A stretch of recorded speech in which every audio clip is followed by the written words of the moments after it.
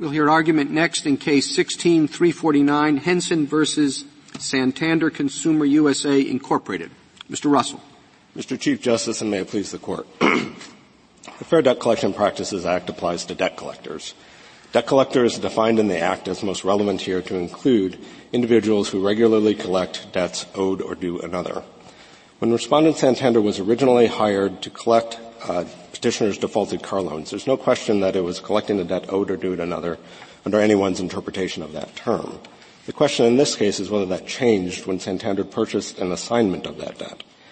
The Fourth Circuit held that it did, wrongly, based on its interpretation of the key phrase owed or due another, which is used twice in the definition of debt collector, once in the principal definition and again in the Clause F exceptions. The problem with that interpretation is that it cannot be squared with the use of the same phrase in the Clause F exceptions, particularly with respect to Clause F4. Now, with the Court's indulgence, I would like to walk through that exception, and it's found on page 4A of the appendix to the blue brief. As I mentioned, this is an exception for somebody who otherwise qualifies as a debt collector under the main definition. There's somebody who is collecting a debt owed or due another. And that same requirement is repeated at the beginning of Clause F. There has to be somebody, any person collecting or attempting to collect a debt owed or due or asserted to be owed or due another. And then it says to the extent such activity meets one of four qualifications. And the one I want to focus on is the fourth. And that applies to somebody who's engaged in activity concerning a debt obtained by such person as a secured party in a commercial credit transaction involving the creditor. And I think the parties agree with the FTC's interpretation of this. This is applying to a situation in which a company like a car dealership has gotten a commercial loan from a bank and put up as collateral the debts that it's owed by its customers, say car loans. The only circumstance in which that kind of entity is ever going to be collecting on a consumer debt, which is required at the beginning of Clause F, is if they've either foreclosed on the collateral, in which case under the UCC they will send a notice to the consumers saying we have been assigned this debt, start sending the debt to us, and if the consumer asks for it, they have to send proof of the assignment. Or if the assignment was given to them at the outset as part of the secured credit transaction. The problem for respondents is that in either case, the bank is only ever going to be doing exactly what a debt purchaser does, which is collecting from the consumers a debt that has been assigned to it and keeping it on its own account. Respondents' only answer to this is to say that this is a provision that is addressed at the bank that is simply holding the debts as collateral. But that can't be right, because at the very beginning of F4, or F, and Congress made clear that the exception only applies to somebody who is actually collecting or attempting to collect a debt. And somebody who is simply holding a collateral is not collecting or attempting to collect the consumer debts. And as a consequence, adopting respondents' interpretation that somebody who's collecting on its own account through an assignment, as a debt purchaser does, as the commercial creditor does in the scenario we've just described, on their view, they are not collecting a debt owed or due another. And as a consequence, they cannot be the person to whom Congress is referring in subsection F4. It is an exception that not only is completely surplusage and a null set, it's an exception that renders itself surplusage. The beginning of the requirement makes it impossible to satisfy the second set of requirements in F at the bottom of F4. Our interpretation. I understand that argument, and I think you're right. It is one that the respondent has to address. But going back to a step earlier than that, the actual text. I mean, your friend makes the point that your reading gives a different tense to owed than it does to due. You read owed as referring to the past, you read due as referring to the present, and that's unusual. I don't think it's that unusual. I don't think we would be surprised, for example, if this phrase read debts owed or owing another. In that circumstance, it would be perfectly grammatical, and it would be clear that Congress was concerned about the another, not about the time frame, and that the point of it was to exclude creditors who are collecting debts that they originated themselves. Owing is not a common word that's used in that context, though. But exactly. That's why Congress would use due. Instead of owed or owing, it used owed or due. And we think that that's certainly a permissible interpretation. And once we reach that point, then it becomes important, particularly when the same phrase is used again in another part of the definition, to adopt an interpretation that, while it may not be the first one that comes to mind the first time it's used, you still need to have an interpretation that allows the same words to do work when repeated later in the subsection. What we have here is, I think fundamentally, is that the word owed is a participle that's ambiguous. It is a participle that can both be a past participle, referring to a prior time frame, or a present participle, referring to the present.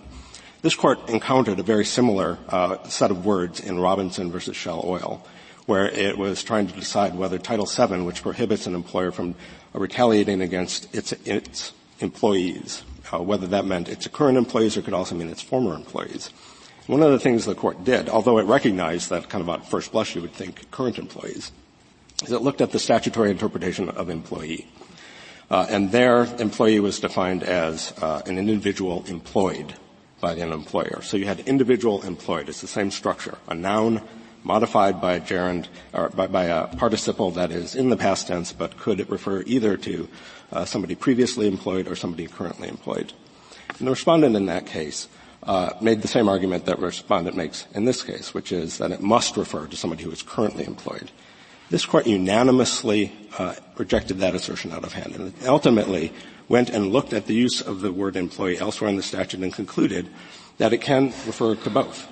And that's all we're asking the Court to do in this case as well, is to recognize. Mr. Russell, do you have a few examples, I suspect you've thought of this, just of sentences which use the word owed to mean what you wanted to mean in this case, without any other context clues?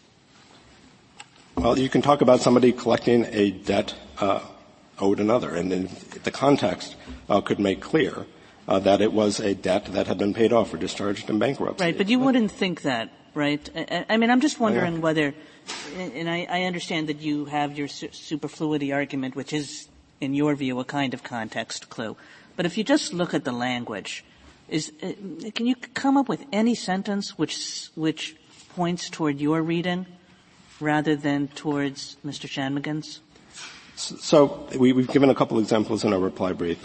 We can speak of somebody who regularly collects debts that are created by somebody else, and in that context, I think you could refer to that as a debt owed another. I acknowledge that this maybe isn't the first interpretation that leaps to mind, but I do think that when you encounter a phrase like this, it's not unambiguous. It can refer. Well, usually when we think about ambiguous phrases, we can say, well, you could say this sentence and then it would mean X. Or you could say this sentence and then it would mean Y. But my problem when I think about this word is that I can never get it to mean what you want it to mean, no matter how I construct a sentence. Well, I give you the example. If Congress had said a debt collector is somebody who regularly collects debts owed or owing another, I think that would be a perfectly grammatical sentence. And Congress might not want to use owing because it is an awkward, archaic use. But I think, when you confront a provision like this, you have to end up looking at the use in both contexts. And the only way to give the clause F any meaning is to interpret it in what might be the less natural way in the first place. It's also a necessary way to interpret the statute to give meaning to the way, or to respect the way that Congress has dealt with other assignees, because we recognize that Congress probably didn't have the debt buying industry in mind when it wrote this statute, but it did have other assignees in mind, and particularly debt servicers. It's common in the mortgage industry, for example, for servicing to be performed by somebody else, and Congress provided in Clause F3 that somebody who is assigned, somebody who obtains a debt after it has gone in default is subject to the Act. And it's very common for debt servicers, and everybody agrees that this is a provision, F3, that's about debt servicers. It's very common for mortgage servicers to obtain assignments of debt after it's gone into a default, precisely because they need it in order to be able to enforce the debt in court, to file a lawsuit to collect or to foreclose on a mortgage. As the case comes to us, we're not addressing the status of Santander as a debt servicer, though. That's correct. My point here is simply a structural one, and that is that Congress clearly contemplated that some assignees would be debt collectors, notwithstanding the fact that they are collecting a debt assigned to them by somebody else, which is all that a debt purchase is. It's an assignment of the debt for value. And Congress said that if an a mortgage servicer is assigned a debt after it's gone into default, Congress intended for them to be treated as a debt collector. But under respondents' view, that actually isn't going to be what happens, because a mortgage servicer, as soon as they obtain an assignment, under their view, they're collecting debt owed and due themselves, not owed and due another. And so we end up with this situation where the Clause F3 provision and actually only applies to a mortgage servicer who has a contract to collect a debt, but not if they've been assigned to the debt. And they're particularly likely, as I mentioned, to be assigned a debt if they obtain it after default, because they need to have that assignment in order to do the things that their customer wants them to do for them, which is to file a lawsuit. I don't see a problem with F3. The party is attempting to collect a debt owed or due to someone else, and it concerns a debt which was obtained. And if obtained, it doesn't mean owed. You can obtain a debt that you don't own. I don't see any problem with F3. So there's two problems with that. I disagree with that reading of obtained. I don't think it's a very natural interpretation of it. But what it means that I think the reading you're suggesting is that an assignee, a debt servicer who has an assignment, would not be covered if they are assigned that debt after default. And I think that does quite a bit of violence to how Congress intended the statute to operate. And there's no reason for Congress to have thought that it made a difference with respect to the risk that a servicer poses to consumers, whether they have been simply hired on a contract to collect the debt. Why would they not be covered if they acquired the debt before it went into, after it went into default? They would be collecting a debt owed or due to someone else, and they acquired the debt after it went into default. Therefore, they don't fall into 3. Well, in respondents' view, somebody who is collecting on an assignment is collecting a debt that is owed themselves. So if the suggestion is that an assignee is not collecting a debt owed itself. Where did they say that? I mean, I thought the 4 is Mr. Smith owes some money to a company Jones, and company Jones assigns the debt to a servicing company. All right. And so servicing company might be said, you can use it this way, they obtained the debt from company Jones. And so somebody might say that this assignee is collecting a debt from Smith that Smith owes another, namely Jones. But we don't want to cover them in this statute. We don't want to cover that kind of debt collector. So they write 4. And the same is true of 3. They write 3 because they don't want mortgage servicers to be falling within the statute. Unless, of course, the mortgage servicer is serving a dead mortgage. And why shouldn't they? All right? Now, that reasoning doesn't seem to me illogical. On the other hand, if we take your reasoning, you have to interpret this is, so I was thinking of examples, and I thought, well, what about one of these companies that goes and buys up other companies, turns them around, and sells them? When they buy a company, they buy the receivables. And while they own the company, they're going to collect the receivables. And so there they are. You say, on your definition, those receivables were once owed the company that they're bought. So on your definition, that whole category of people falls within the definition. So it seems to me, although you point to problems, they're not insuperable problems with the word obtained.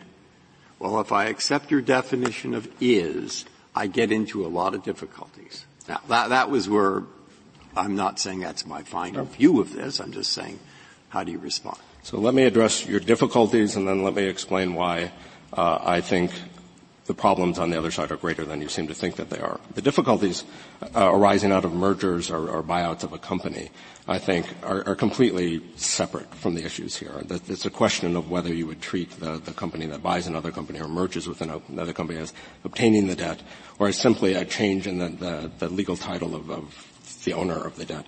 In addition, subsection 6B specifically addresses companies that are collecting debts that are owed to affiliate companies, and I think that that's probably also a solution for that problem. I think when you are talking about trying to minimize the problems on the other side, you are seem to be operating on the assumption that it's possible to say that somebody who has an assignment of a debt, say a servicer, is not collecting a debt owed or due another, or is collecting a debt owed or due another. And we know that that's not right for two reasons. One, textual specific to this statute, and the second is how assignments are understood to operate in the law generally. First, if you look at the creditor definition, which is on page 2A, Congress defined creditor to include the person to whom the debt is owed.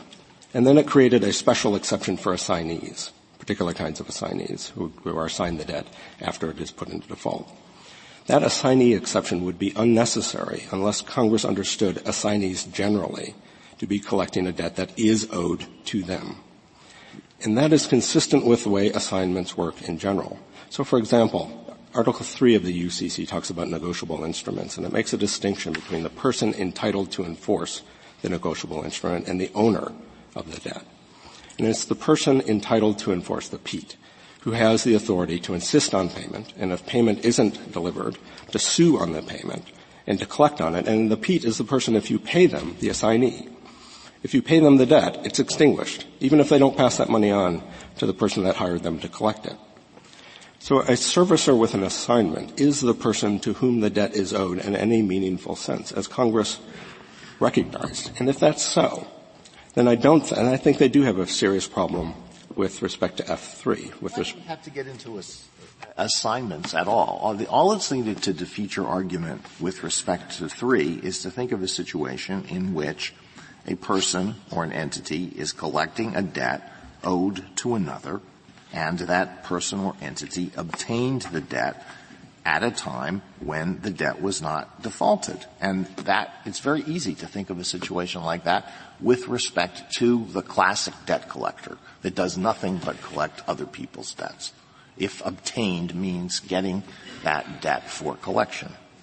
So your answer is that's not a reasonable that's not the right definition of obtained. So that's what it comes down to, right? I have a couple other responses. One is that's not a solution to F4, to be clear, because I'll take them one at a time. Sure. So with respect to F3, the other problem is that the result is that servicers with assignments are not covered by the statute at all, but servicers with contracts are.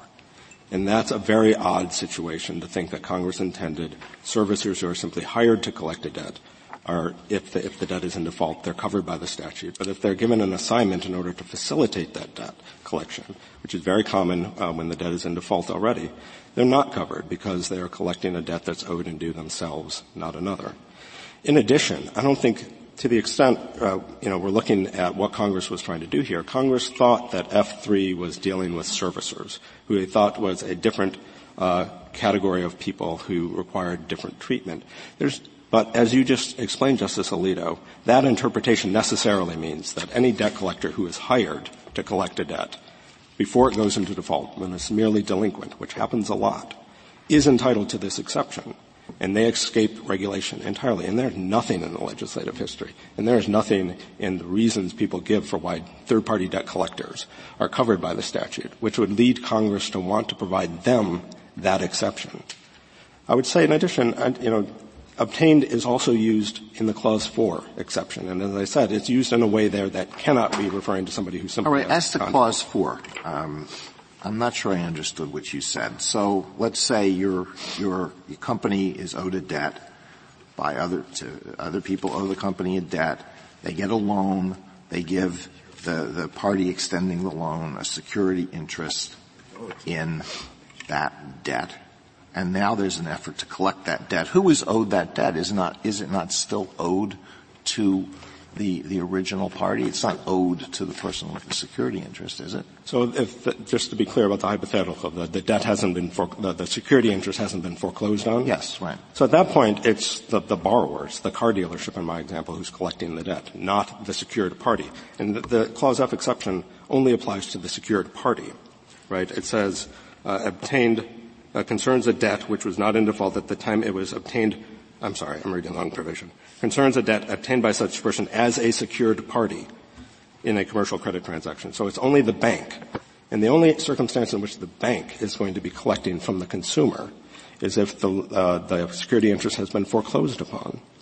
And it's also important. So you could say in that circumstance, well, maybe the bank is trying to collect from the commercial borrower, from the car dealership. But debt is a defined term in the statute, and it only applies to consumer loans. So the only time under F4 any person will be collecting a consumer loan as a secured creditor is when they have obtained an assignment of that loan as a result of either foreclosing on that loan because of default or because it was assigned to them in the first place. But in either case, they're doing exactly the same thing as a debt purchaser.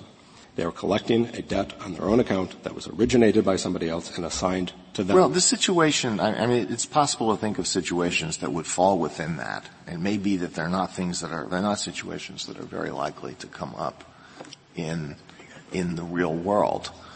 But the strength of your, I mean, the degree of, absurdity that you have to show under 4, depends on the ambiguity of the phrase do, owed, or due. And, I think that's not the first way you'd read that. It's not the 50th way you would read that.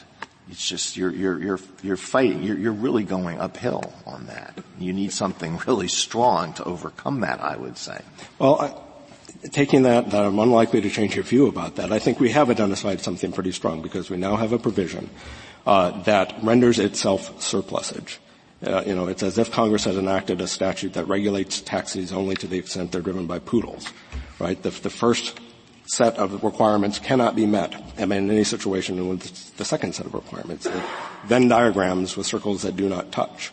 And I think that is a very serious problem. At the same time, in interpreting the ambiguous language of the statute, and, if you don't think it's ambiguous in either provision, I don't know that I can do much beyond trying to dissuade you of that. But, of course, if you do think that there's some room for interpretation here, I think it's important to look at the underlying purposes of the statute and the way that Congress has treated other similarly situated entities. And the fact is, a debt buyer is much more like a debt servicer with an assignment, which I think Congress clearly intended to be treated as a debt collector when it obtained that assignment after the debt was in You don't dispute, I take it, that this particular context with this particular type of entity is not what Congress had before it when it passed the law. In other words, the industry has evolved in a way that has raised these sorts of questions. This is not something that Congress was addressing. I don't think it had this specific industry in mind. It did, though, have assignees in mind. And all a debt buyer is somebody who has purchased an assignment, as opposed to having been given one as a servicer to facilitate collection.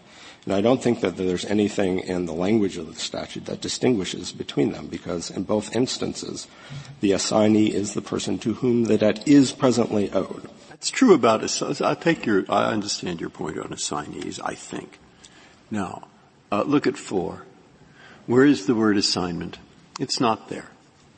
And what they're talking about is a person who takes a secured interest in the debt, I suppose. Or he lends some money to the creditor.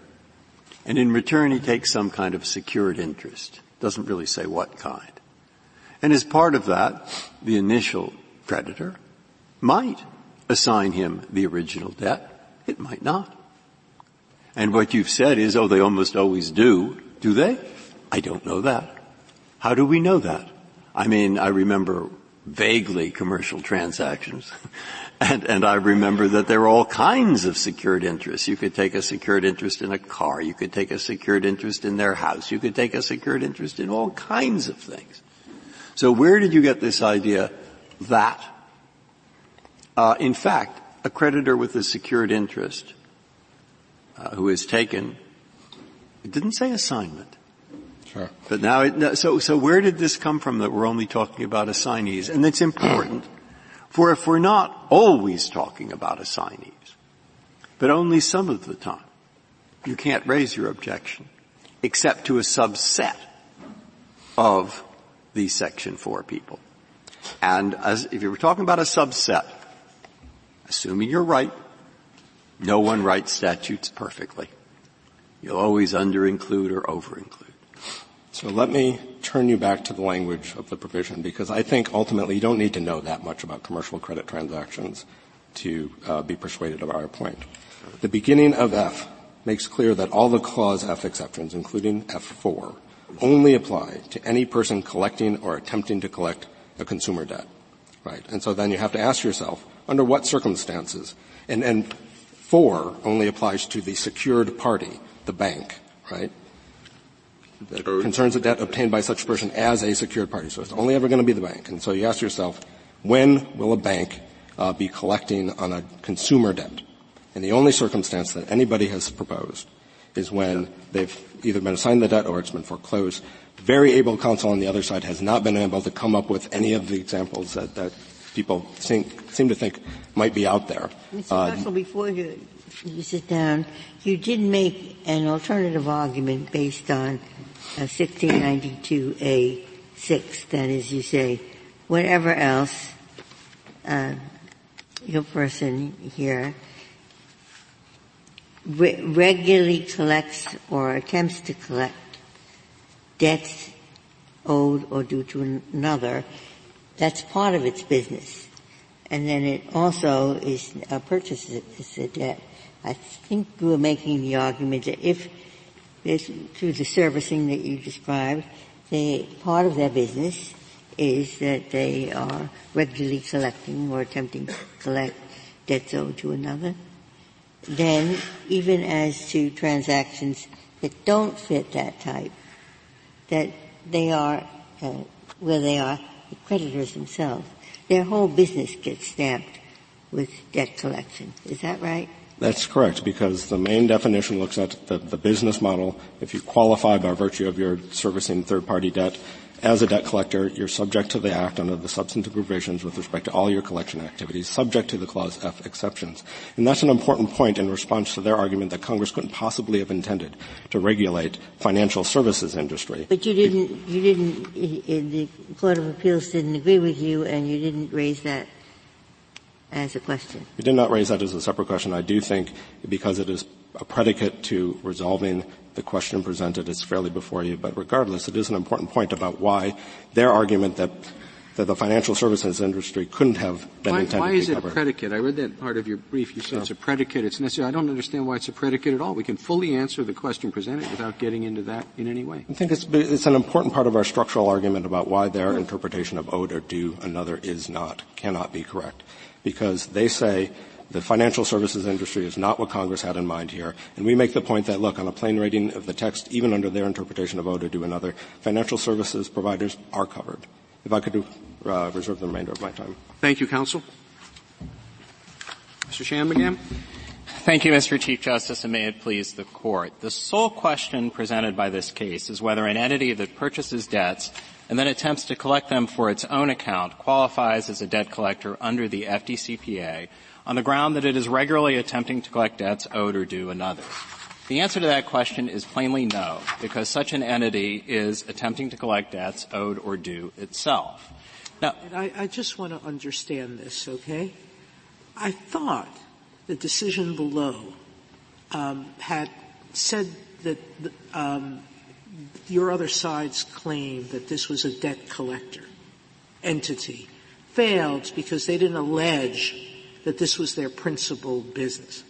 So let's assume that the principal business of your client is to collect debts that are owed to others. Would your position be that they're exempted from the Act simply because this debt they own? No, we would not contend that, Justice Sotomayor. So there is, if your client, if they had pleaded right and proven that the principal part of your client's business was debt collection of debts owed to others, you would be covered. So petitioners concede that we do not fall within the principal purpose definition, and I would note parenthetically that the principal purpose definition applies to any entity the principal purpose of whose business is the collection of any debts, regardless of to whom those debts are owed. I would also note parenthetically that to the extent that Mr. Russell advances an alternative argument, this argument concerning Santander's alleged servicing activity, that's also an argument under the provision at issue here, namely the regularly collects provision. And with regard to the language of the regularly collects provision, I don't think that petitioners really dispute that ours is the most natural interpretation of that provision.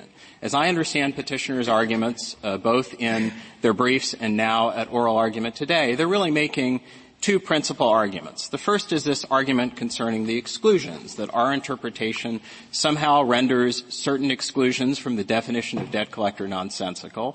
And the second is a policy argument, an argument that if Congress had focused on this issue, Congress would have wanted to regulate debt purchasers as well as dedicated debt collectors and servicers. And I hope over the course of this argument to cover both of those points. But let me go directly to this point concerning the exclusions, because I think that really was the focus of Mr. Russell's argument this morning. We believe that our interpretation not only gives meaning to those exclusions, which is all that's really required, but actually gives those exclusions Congress's intended meaning. And let me start with the exclusion in Clause F4, which got comparatively little treatment in petitioner's opening brief, but now appears really to be the centerpiece of petitioner's argument. We believe that that exclusion has meaning and indeed has Congress's intended meaning with regard to a type of financing to which Mr. Russell alluded, so-called accounts receivable financing. And these are circumstances in which a secured party could attempt to collect on debts even before they foreclose on the collateral, because, of course, once a secured party forecloses on the collateral, it is essentially in the same position as a debt purchaser. Let's take Mr. Russell's example. Let's suppose you have a situation where a car dealership, let's call it Sam's Cars, comes to my client Santander and says, we'd like to borrow some money. And Santander says in response, fine, what are you going to put up as collateral? And Sam's Cars says, we're going to put up these accounts receivable that we have.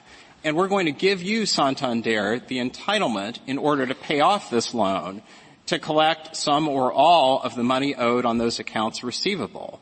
In that circumstance, Santander certainly could be said to have obtained rights in the debt, but the debt is still owed or due Sam's Cars in the relevant sense. It's still owed or due Sam's Cars because in that circumstance, the creditor retains an interest in the accounts. It retains the right to demand payments on those accounts as well.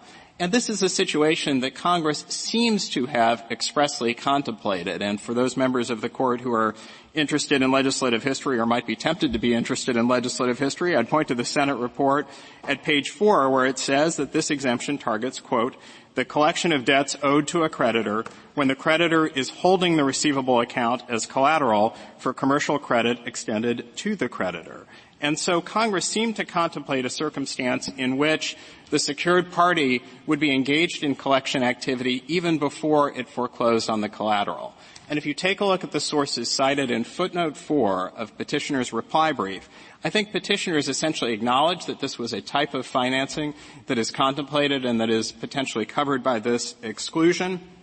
And the very sources that petitioners cite in the Uniform Commercial Code again, contemplate the possibility that the secured party could be taking action even before default and foreclosure. And in particular, I think I might not have this right, but I think that they're replying to that is what happens in the situation that you mentioned is that the initial creditor who sold the car, whatever, and they're going to give as collateral that they get the person who takes the collateral, say Santander, takes an assignment of the debt. And they're saying taking an assignment of the debt, once that happens, it isn't true that the car buyer owes anything to the car dealer, but if I've got it right, good bet, maybe, maybe not, but if it's true, that's true, then he is not collecting the debt for another. So, am I right about what you think his reply is? Well, I think that is Mr. Russell's reply, and Mr. Russell really fixates on this concept of assignment, but as you pointed out and as Justice Alito pointed out, assignment is neither here nor there with regard to this exclusion. The concept of assignment appears only once in the FDCPA, that is in the assignee exclusion to the creditor definition, which I think both sides acknowledge is not dispositive of the inquiry here. I think that the dispositive consideration is whether the servicer in the context of Clause F3 or the secured party in the context of Clause F4 acquires complete ownership or acquires something less than that. And I think that when Congress used the word obtain in both of these provisions, it was contemplating the full panoply of arrangements where an entity could obtain something less than full ownership. And so to move to Clause F3, and I think the analysis is analogous under both clauses, there are all sorts of ways in which an assignment, a servicing arrangement could be structured. And one of the ways in which it could be structured is through a so-called assignment for collection, the type of arrangement that this Court considered, albeit in a quite different context, in the Sprint Communications case, where you have the original entity retaining equitable title but passing legal title to the entity that engages in collection. And so if a servicer had legal title but not complete title, the servicer would, of course, come within the exclusion. And so again, we think that with regard to both of these exclusions, we're really giving these exclusions their intended meaning because Congress wanted to ensure that where you have a servicer or where you have a secured party that engages in collection activity when either of those entities has not acquired full ownership, that there is an exemption from the statute. In the context of servicers, that exemption only applies to pre-defaulted debt, but in both circumstances, the exclusions have meaning. And that's really all that is required when by far the more natural reading of the relevant statutory provision is ours. And I do want to take just a minute to address that provision because we shouldn't lose sight of it because, after all, it's what this Court has been asked to interpret. I want to go directly to the hypotheticals that Mr. Russell has offered today, and they're hypotheticals, both of which appear in his reply brief, and explain why the language of those hypotheticals differs in critical respects from the language that we have here. The first is the hypothetical, and these are both at page 4 of the reply brief, of a statute that refers to a person who regularly creates debts created by another. Now, of course, as we argue in our brief, we believe that the grammatical way to express that view would be to say a person who regularly collects debts that had been created by another. But even if you didn't agree with that, I think that hypothetical is distinct in a very important way. The act of creation is a discrete act, and it's an act that of necessity has to have taken place in the past. It would be very odd to talk about regularly collecting debts as they are being created. You would necessarily think, well, that debt had been created at some prior time. The word owed, by contrast, refers to the status of a debt, and the current status of a debt may be very different from the status of the debt at an earlier time. And so that language, again, I think is very different from the language we have here. With regard to Mr. Russell's other hypothetical, the hypothetical of a statute that covers a person who regularly collects debts owed or owing another, we explain in our brief that owed and owing are words that are essentially used synonymously and have come to have the same meaning. And so I do think that that would be a circumstance in which Congress could be using a doublet that is essentially superfluous, much like a phrase like aid and abet or cease and desist or null and void and many other examples that this Court has cited in the past. But again, even if you disagreed with that, the only reason why you would be saying that owed it refers to a different tense is in an effort to give meaning to that word. By contrast, here we have a phrase, debts owed or due another.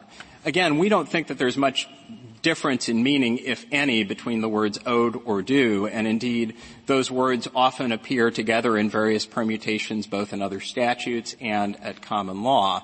It may very well be that the words have a subtly different meaning because, as we explain in a footnote of our brief, it is possible to talk about a debt being owed but not yet due. And so if I receive a credit card bill from my credit card company and it says that I have to make a payment by May the 15th, that debt is indeed presently owed but not yet due. But what you can't get from this statutory language, and again, even if you agreed with 98% of Mr. Russell's argument, I don't think you can get over the last 2%. You can't get from the statutory language the fact that owed and due refer to different points in time. In other words, under Mr. Russell's interpretation, it would be as if the statute reached any person who regularly attempts to collect debts that had been owed or are due another. And the reason why Mr. Russell puts those two terms into different reference points is simply because if both of those terms referred back to the point of origination, you really would have a superfluity problem with the statute. At that point, you would render the originator exclusion in Clause F2 wholly superfluous.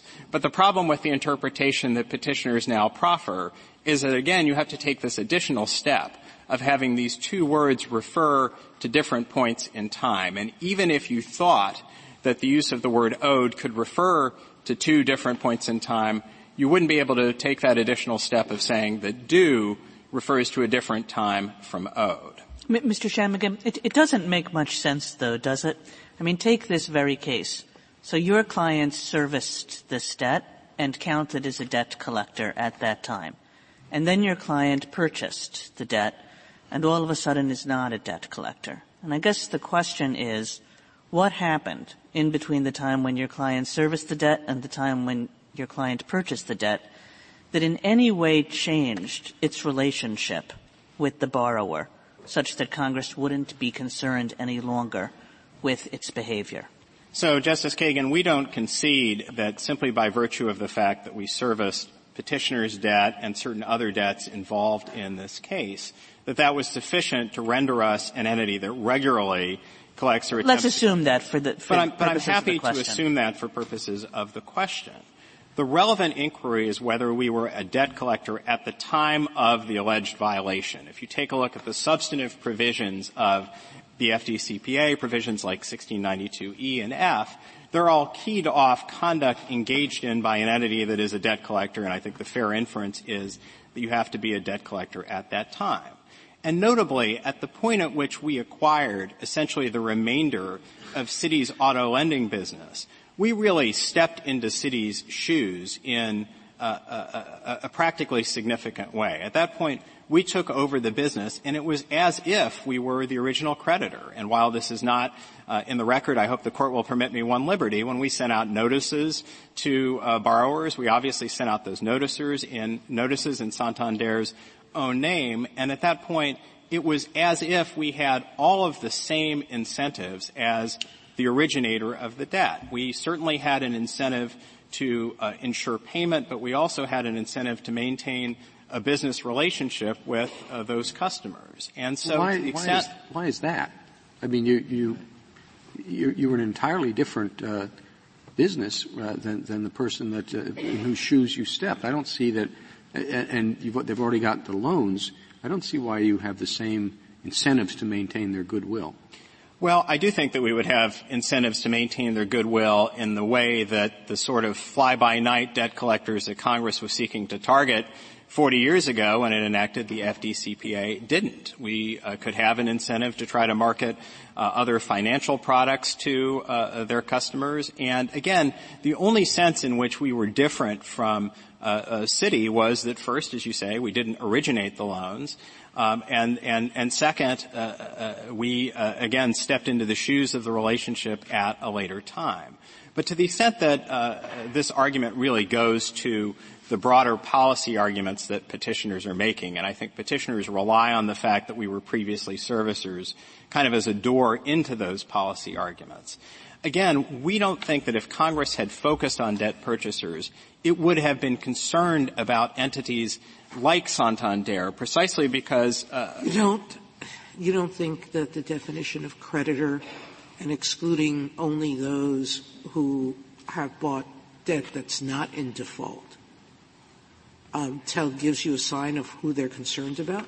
So I think both sides now recognize that the question of whether or not respondent is a debt collector doesn't in any way depend on the question of whether or not respondent falls within the definition of creditor or not. Those two provisions operate perpendicularly. But I would say that with regard to the definition of creditor, we believe we would plainly fall within the definition of creditor because we would be a person to whom a debt is owed. Indeed, as you'll be aware, Justice Sotomayor, in our brief, we rely on the fact that that definition is expressly framed in the present tense as yet another textual cue as to why our interpretation is correct. I think with regard to the assignee exclusion from that definition, I think that the one thing I would say is that petitioners go to great length to suggest that we would fall within that exclusion. But I think that the gymnastics that petitioners have to go through are much greater than any gymnastics we have to go through to justify our interpretation, because if you take a look at page 49 of petitioner's brief, they argue that we would fall within the assignee exclusion, which refers to a person who receives an assignment or transfer of a debt in default solely for the purpose of facilitating collection of such debt for another, to reach even a situation in which an entity is collecting a debt for itself. Their argument as to why we would fall within that exclusion is that we would be standing in the shoes of the originator, and therefore when we are collecting the debt for ourselves, we are collecting the debt for another. In other words, for an entity other than the originator. And so to the extent that Congress included that exclusion, it works perfectly well under our interpretation. This Court need not address the definition of creditor because, again, the parties both acknowledge that the definition of creditor sheds little direct light on the interpretation of the definition of debt collector.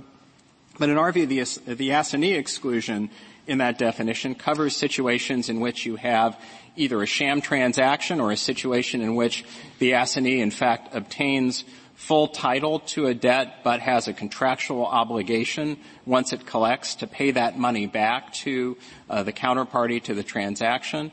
There's nothing about that exclusion that suggests any intent on Congress's part to reach debt purchasers. And I think everyone acknowledges that Congress was not focusing on debt purchasers in 1977. There's no direct reference to debt purchasers in any of the legislative history of which we are aware.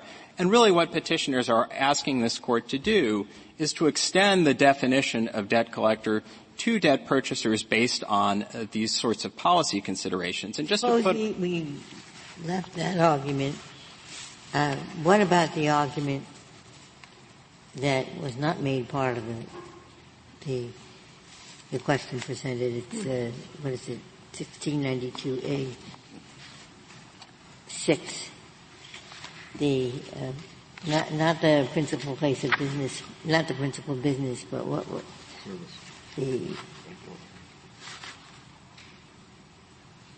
the language? Yes, Justice Ginsburg, this is the argument. Regularly, the argument, as I understand it, is that one who regularly collects or attempts to collect debts owed to another, but this particular category that we're dealing with, this person who regularly collects or attempts to collect, is a creditor himself. That doesn't matter because if he regularly collects or attempts to collect for another, he is stamped a debt collector, and everything that debt collector does will be. So, Justice Ginsburg, we acknowledge that the question of whether an entity falls within the regularly collects definition requires an inquiry into the entity's overall practices. But what petitioners are attempting to do is to inject a quite different theory, both legally and factually, as to why we satisfy that definition into this case. If you take a look at the question presented in the petition, the question presented focuses on whether a company, and I'm quoting from Roman numeral 1, whether a company that regularly attempts to collect debts it purchased after the debts had fallen into default is a debt collector subject to the Act. Petitioner's alternative theory is that we somehow fall within that definition because of our servicing activity. And in particular, petitioners point to one of our SEC filings for the proposition that we engage in other servicing activity, namely servicing activity of other debts for other entities. Now, that's not within the scope of the question presented, and as petitioners acknowledge in their reply brief, that argument was not made in the body of the petition. Nor was that the argument that petitioners made in the lower courts. If you take a look at both the Fourth Circuit's opinion and the briefing in the Fourth Circuit and in the district court, I think that the most that can be said about petitioners' argument is that they made an argument along the lines of what Justice Kagan suggested. They made an argument that by virtue of the fact that we serviced the very debts at issue in this case, that there would be something inequitable as a policy matter about saying that by virtue of that servicing activity we're now no longer within the scope of the statute. I think what petitioners are trying to do here is quite different. They're attempting to make an argument that by virtue of, again, our other servicing activity, that is sufficient to bring us within the ambit of the definition. And there is no allegation in the complaint, which you can see for yourself in the joint appendix, to that effect, and that has never been petitioner's theory in this case. And I would make one parenthetical note about that. Even if you thought that as a court of first view you could somehow take judicial notice of these SEC filings or anything else in an effort to bolster this now long forfeited argument, the relevant inquiry for purposes of the definition of debt collector concerns our activities at the time we engaged in the alleged violations, as I noted earlier. Those violations are alleged to have taken place 5 years ago, and I can represent to this Court that Santander's business was in some respects very different, and in particular Santander had much less servicing activity in 2012 than it does today. All of this, of course, would be a matter to be alleged in the complaint if that were in fact petitioner's alternative theory as to how we qualify as a definition of debt collector. And petitioners had every opportunity in every court along the way to advance that theory, and yet they put all of their eggs in one basket when they came to this court and attempted to argue that we qualify as a debt collector solely by virtue of our purchases. And under the more natural interpretation of the relevant statutory language, such purchases simply do not count toward whether or not an entity is engaged in regularly collecting debts owed or due another. But wouldn't we, assuming we agree with you, have to leave open that in the question of the character of the business, the sixth definition? It's true it's not raised before us here, but there might be another person similarly situated who wanted to ride with that argument. Justice Ginsburg, I think that is an issue that could be raised in another case. Our submission is simply that it can't be raised in this case because it has been forfeited, and entirely contrary to the argument that petitioners make in their reply brief.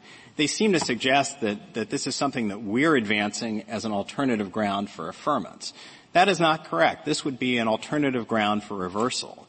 If you were to give petitioners another bite at the apple to pursue this theory, you would have to vacate the judgment of the Court of Appeals and remand on that ground and allow petitioners at this late stage in the litigation to amend their complaint in order to provide factual support for that argument. And I'm certainly not aware of any precedent for this Court giving a litigant that opportunity when they have had every opportunity to do so in the lower courts but have yet not pursued that theory. At the point at which we moved to dismiss in the district court on the ground that petitioners had not satisfied the element of liability that we be a debt collector, that was the point at which you would expect petitioners to seek leave to amend if they wanted to pursue a theory not within the four corners of their complaint. And they conspicuously did not do so there, nor did they ask the Court of Appeals for that opportunity. Let me just say the Court of Appeals did address the issue, but it said even under this regularly collects, it would have to be a debt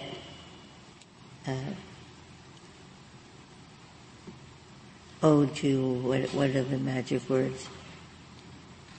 Well, first tell me, am I right that the alternative argument that was not raised here was raised? I actually don't think that it was raised below or passed upon by the Court of Appeals. I think the most that can be said about the Court of Appeals' opinion is that it passed on what is effectively a policy argument, though it has a factual premise to it, namely this argument that by virtue of the fact that we serviced this relatively small number of debts at issue, that there would be something inequitable about saying that we are no longer a debt collector once we have acquired those debts.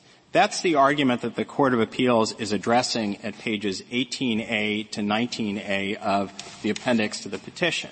Now, I will note one thing about the Court of Appeals' opinion. I think that there is some language in that carryover paragraph that seems to suggest that the question of whether or not an entity is a debt collector focuses on the particular debts at issue. And I think we would respectfully acknowledge that that's not quite correct. Under either the principal purpose definition or the regularly collects definition, you certainly have to look at the entity's overall operations. And as we explain in our brief, the question of whether a certain type of activity is sufficient to give rise to regular collection has been the subject of some discussion in the lower courts. We think that the better view, though this relies largely on district court opinions because there's very little circuit authority on this, is that in assessing whether an entity regularly collects debts owed or due another, you have to look at those debts in relation to the entity's overall collection activities and determine whether that collection activity is a substantial part of the entity's overall collection activities. But that is an issue that would have to be resolved if petitioners had relied on this alternative servicing theory below. And I would submit that this Court, if it were to give petitioners another opportunity to pursue that theory, would probably have to say something about that, or at a minimum leave that issue open for the lower courts. And of course our broader submission with regard to this alternative theory is that it was not preserved before this Court at the cert stage, nor was it preserved in the lower courts. I see that my yellow light is on, so I just want to say one last thing on this issue of the policy arguments, because I certainly don't want the Court to be left with the impression that if Congress had focused on this issue, it surely would have wanted to bring debt purchasers within the scope of the statute. Petitioners raise this suggestion of horribles that there are various diversified financial institutions that are moving into the secondary market for distressed debt. I simply don't think that that's true as a factual matter, and I would encourage the Court to look at the secondary sources that petitioners cite for that proposition at page 9 of their opening brief and page 16 of their reply brief. There simply is no evidence that the Goldman Sachses and the Blackstones of the world are suddenly engaging in the business of debt collection. But the problem with petitioners' interpretation is that it really would sweep in entities like Santander. And again, if you take a look at the transaction at issue here, what Santander was doing was not buying distressed debt on some secondary market. It was engaged in an arm's-length commercial transaction where it essentially acquired the entirety of Citi's auto lending business, both non-defaulted and defaulted debts. And so in a very real sense, stepped into Citi's shoes in that regard. And so while this may not have been a transaction of the sort that Justice Breyer posited, where you have an entity that's truly a successor in interest, it's a pretty close cousin to that sort of transaction. Is Citi out of business? It's no longer writing debts? My understanding is that Citi is very much still in business, but it's not in the auto lending business, and that Santander, in two separate transactions, acquired somewhere in the neighborhood of $6.5 billion worth of auto loans. Citi, like many other large lenders, essentially got out of the auto lending business in the wake of the last financial crisis, and Santander acquired this entire portfolio. And so this case really illustrates, I think, why Congress may not have wanted to bring debt purchasers, or at least all debt purchasers, within the ambit of the statute. And again, if you take a look at the secondary market for distressed debt, which is a very large market, most of the purchasers on that market would qualify as debt collectors under the principal purpose definition. Thank you, counsel. 2 minutes, Mr. Russell. Thank you. So let me end by responding to the respondent's last point. We know that Congress would have intended to sweep these financial services companies into the coverage under the Act because it did. That's our alternative argument, explains why, so long as these companies are also servicing debts for other, they are subject to the Act. They are debt collectors, subject to the Clause F exception. So when they acquire a portfolio of debt, the Clause F2 exception, or F3 exception exempts them with respect to all portfolio debts that were current at the time that they obtained them. Justice Kagan, we give examples on page 4 of our reply brief of uses, one of which is an applicant who discloses every debt owed by a foreign creditor, which I think would be ambiguous with respect to whether it's owed in the past or owed in the current time frame. And I think it's important here to keep in mind, let me return to Clause 4 just for a second. Respondent's only argument, which is a new one that they've thought of in the interim before filing the brief and doing this oral argument, is that 4 is about a circumstance in which somebody is collecting a debt based on collateral. These are sometimes called notification and non-notification accounts receivable financial lending. Justice Breyer, I'm afraid I'm going to ask you to actually look at the UCC and to look at how these things are done, because they're always done through an assignment.